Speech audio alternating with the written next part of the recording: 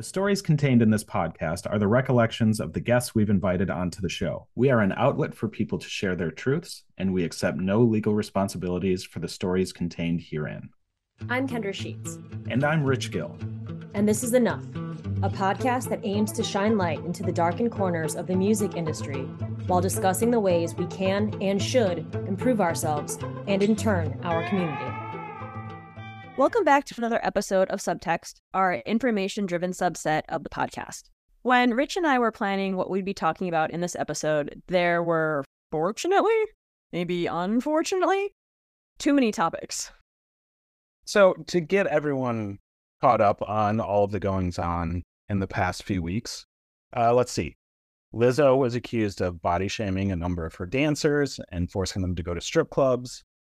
Danny Masterson was, of course, sentenced to 30 years to life in prison for multiple rapes, which we covered in episode 39. After that sentence was handed down, news broke that Mila Kunis and Ashton Kutcher, Masterson's co-stars in That 70s Show, wrote letters to the judge prior to Masterson's sentencing, stating that he was a great father and quote-unquote older brother figure in hopes of a more lenient sentence. That did not work. He still got 30 to life. There was also a long-form expose in Rolling Stone about the singer of a political punk band. I don't know if any of you saw that.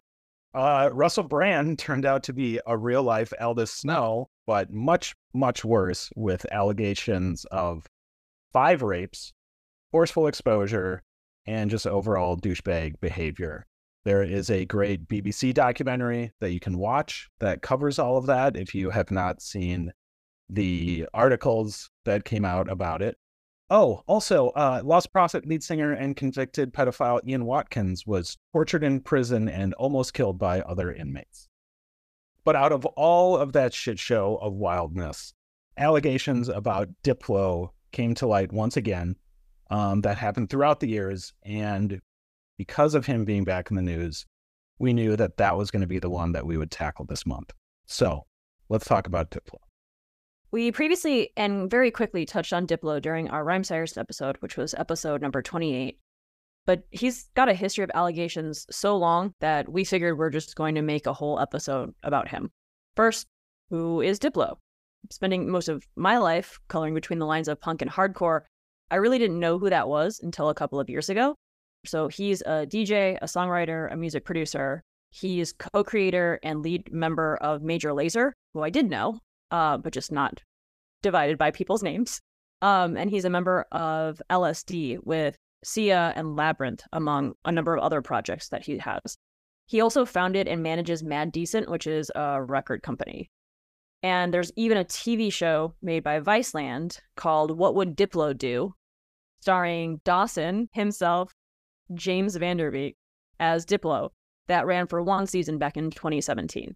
And I'd like to personally thank Wikipedia for all of that overall arching information, because otherwise I'd have no idea who the fuck we were talking about today.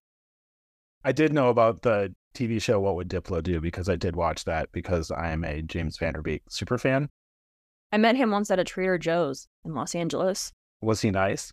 Yeah, we were buying the same kind of chip. Did you reach for the chip at the same time? No, we were both in line, and like some lady in front of us was being kind of a Karen, but before that was like a thing, because this was like almost 20 years ago at this point. And like he looked back at me and gave me like an eye roll, and I was like, did Dawson just give me an eye roll? And I was like, oh! And that was pretty much it. We checked out and then went our separate ways. Well, if only what could have been. Who knows? Well, what would Diplo do? So in 2019, several women came forward with allegations against Diplo, and a lot of those came from Black and brown women, with some of them being under the age of consent. From 2003 to 2008, he dated the singer and artist MIA, who in 2017 accused him of mental abuse, of trying to take credit for her career, and for writing songs that were not his. The last two things, while not necessarily criminal, are pretty shitty behavior nonetheless. Back in 2020, an influencer named Chevelle August sued Diplo for sexual battery, for fraud, and for defamation. She claimed that he had groomed her when she was a teen, and she said that she started talking to him back in 2014 and ended up losing her virginity to him in 2019 when she was 22 and he was 41. While, that's not illegal, 18 and all, we've talked about the problem with these kind of positions of power and power dynamics before, and that is a hefty age difference. But the story continues. He told her that he got, quote unquote, tested as much as a porn star, end quote, but she still ended up with chlamydia. She also included in her lawsuit that he recorded her during sex without her consent and had sent her recordings of himself having sex with other people.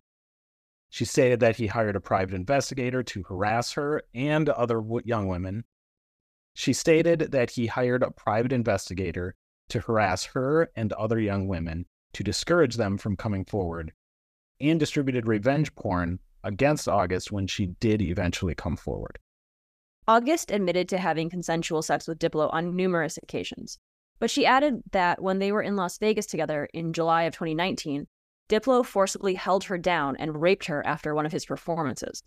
She filed and received a restraining order against him, but charges were never filed in the alleged rape.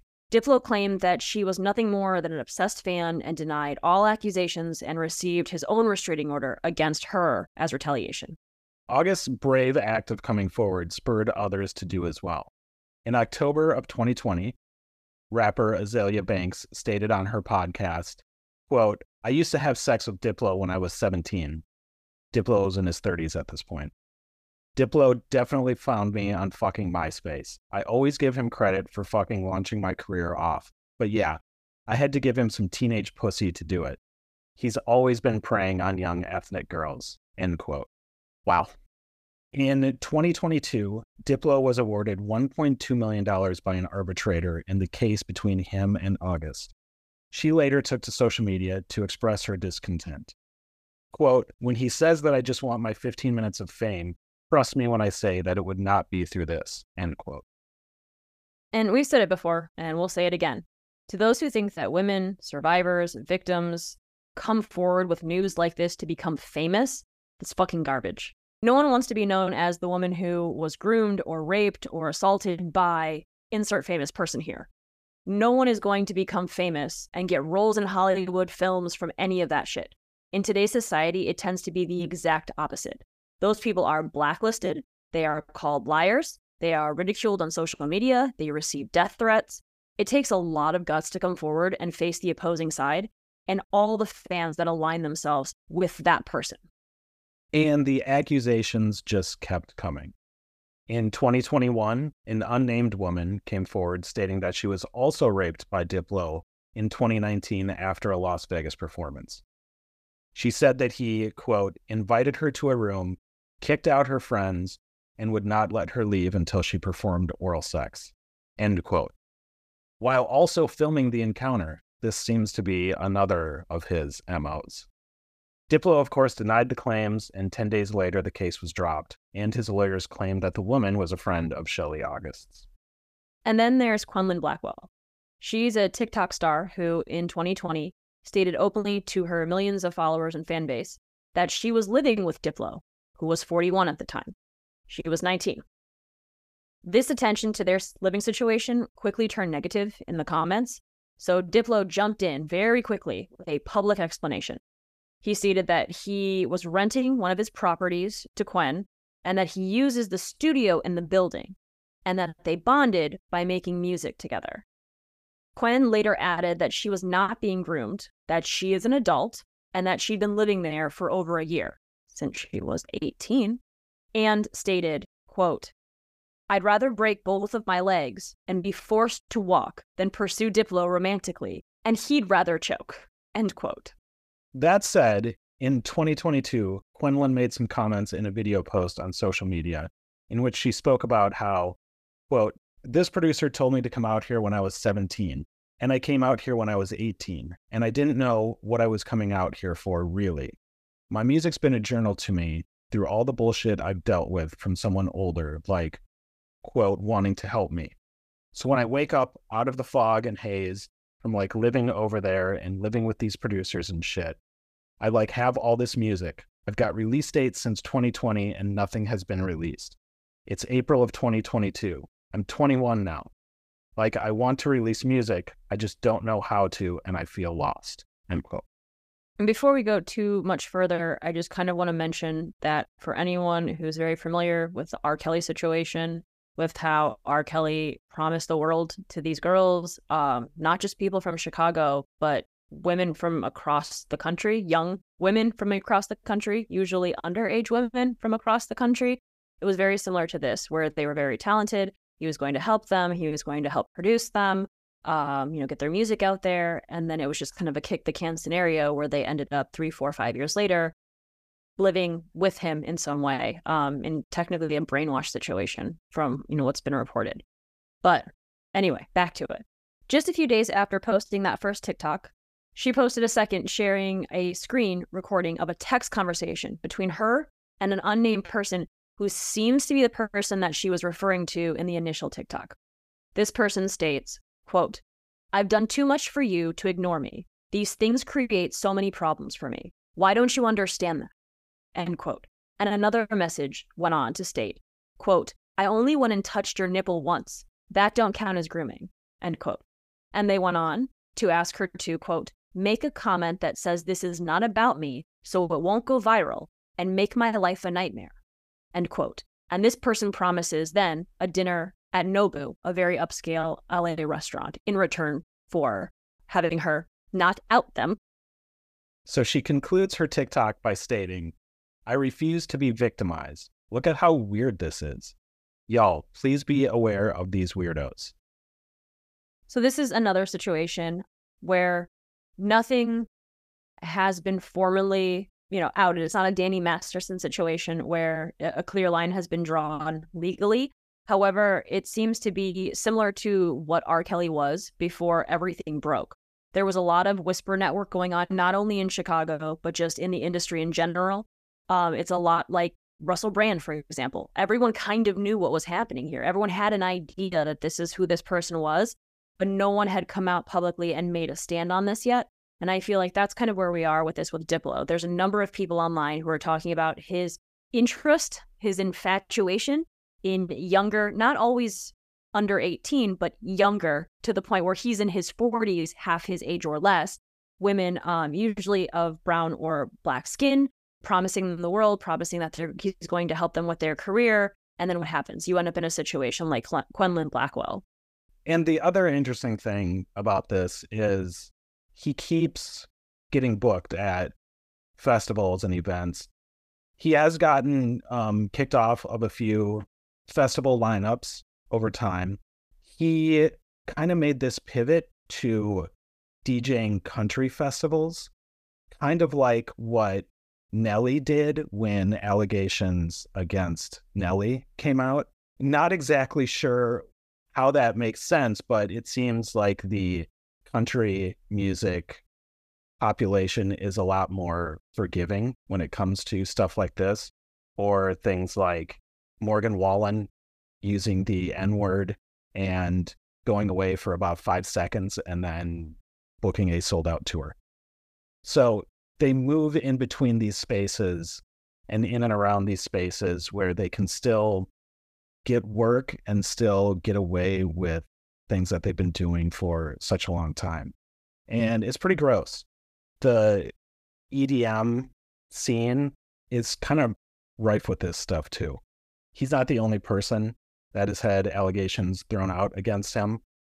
We won't go into any of the other ones at this point, but that may be a future episode because there are several of them. But this is a scene of young women. There are lots of drugs involved. Like we've just talked about, a lot of grooming. It's older DJs hanging out with younger women. Like Kendra said, women of color, underage, and they're highly susceptible to people like this who promise them the world and then give them nothing.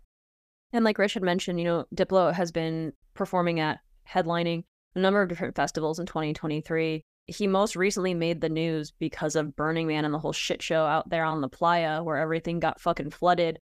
He also performed from a hot air balloon. Maybe shoot it down and then leave him. So I know we've drawn some parallels from Diplo to R. Kelly, kind of the similar behaviors. It seems like this is more in its infancy than what we've seen at this point with R. Kelly. I mean, obviously, he's in jail. But there is something, and we don't want to bastardize anyone for something that they wrote like a million years ago, because the world has changed a lot and people are allowed to change, as we talk about on a fairly regular basis. Diplo did send out a tweet years ago that stated that he, quote, sent my CV for R. Kelly's sex cult membership. Interesting. Playing the joke about this person who is well known in the industry doing this thing to women, and he's on board trying to join. Interesting. It's something to keep tabs on, something to keep your eyes on, because I think that what we're going to find is a year from now, when we look back on this episode, he's going to have additional allegations and a lot of other things going on, and we might have to do a part 2 on this one. It's a lot like the Marilyn Manson situation. He was joking about doing a lot of these things, right, quote unquote, unquote, joking about doing some of these awful things to women, and then years later it comes out he was actually doing these things. So is it joking or is it a confession? Enough is a podcast centering on surviving abuse, harassment, and assault in the music scene. To help get the word out, please like and subscribe and share with your friends. If you have been on the receiving end of harm from someone, be it artist, venue owner, booking agent, audience member, or someone else, and would like to share your story on a future episode, please reach out to us at thisisenoughpodcast@gmail.com. All correspondences are kept confidential.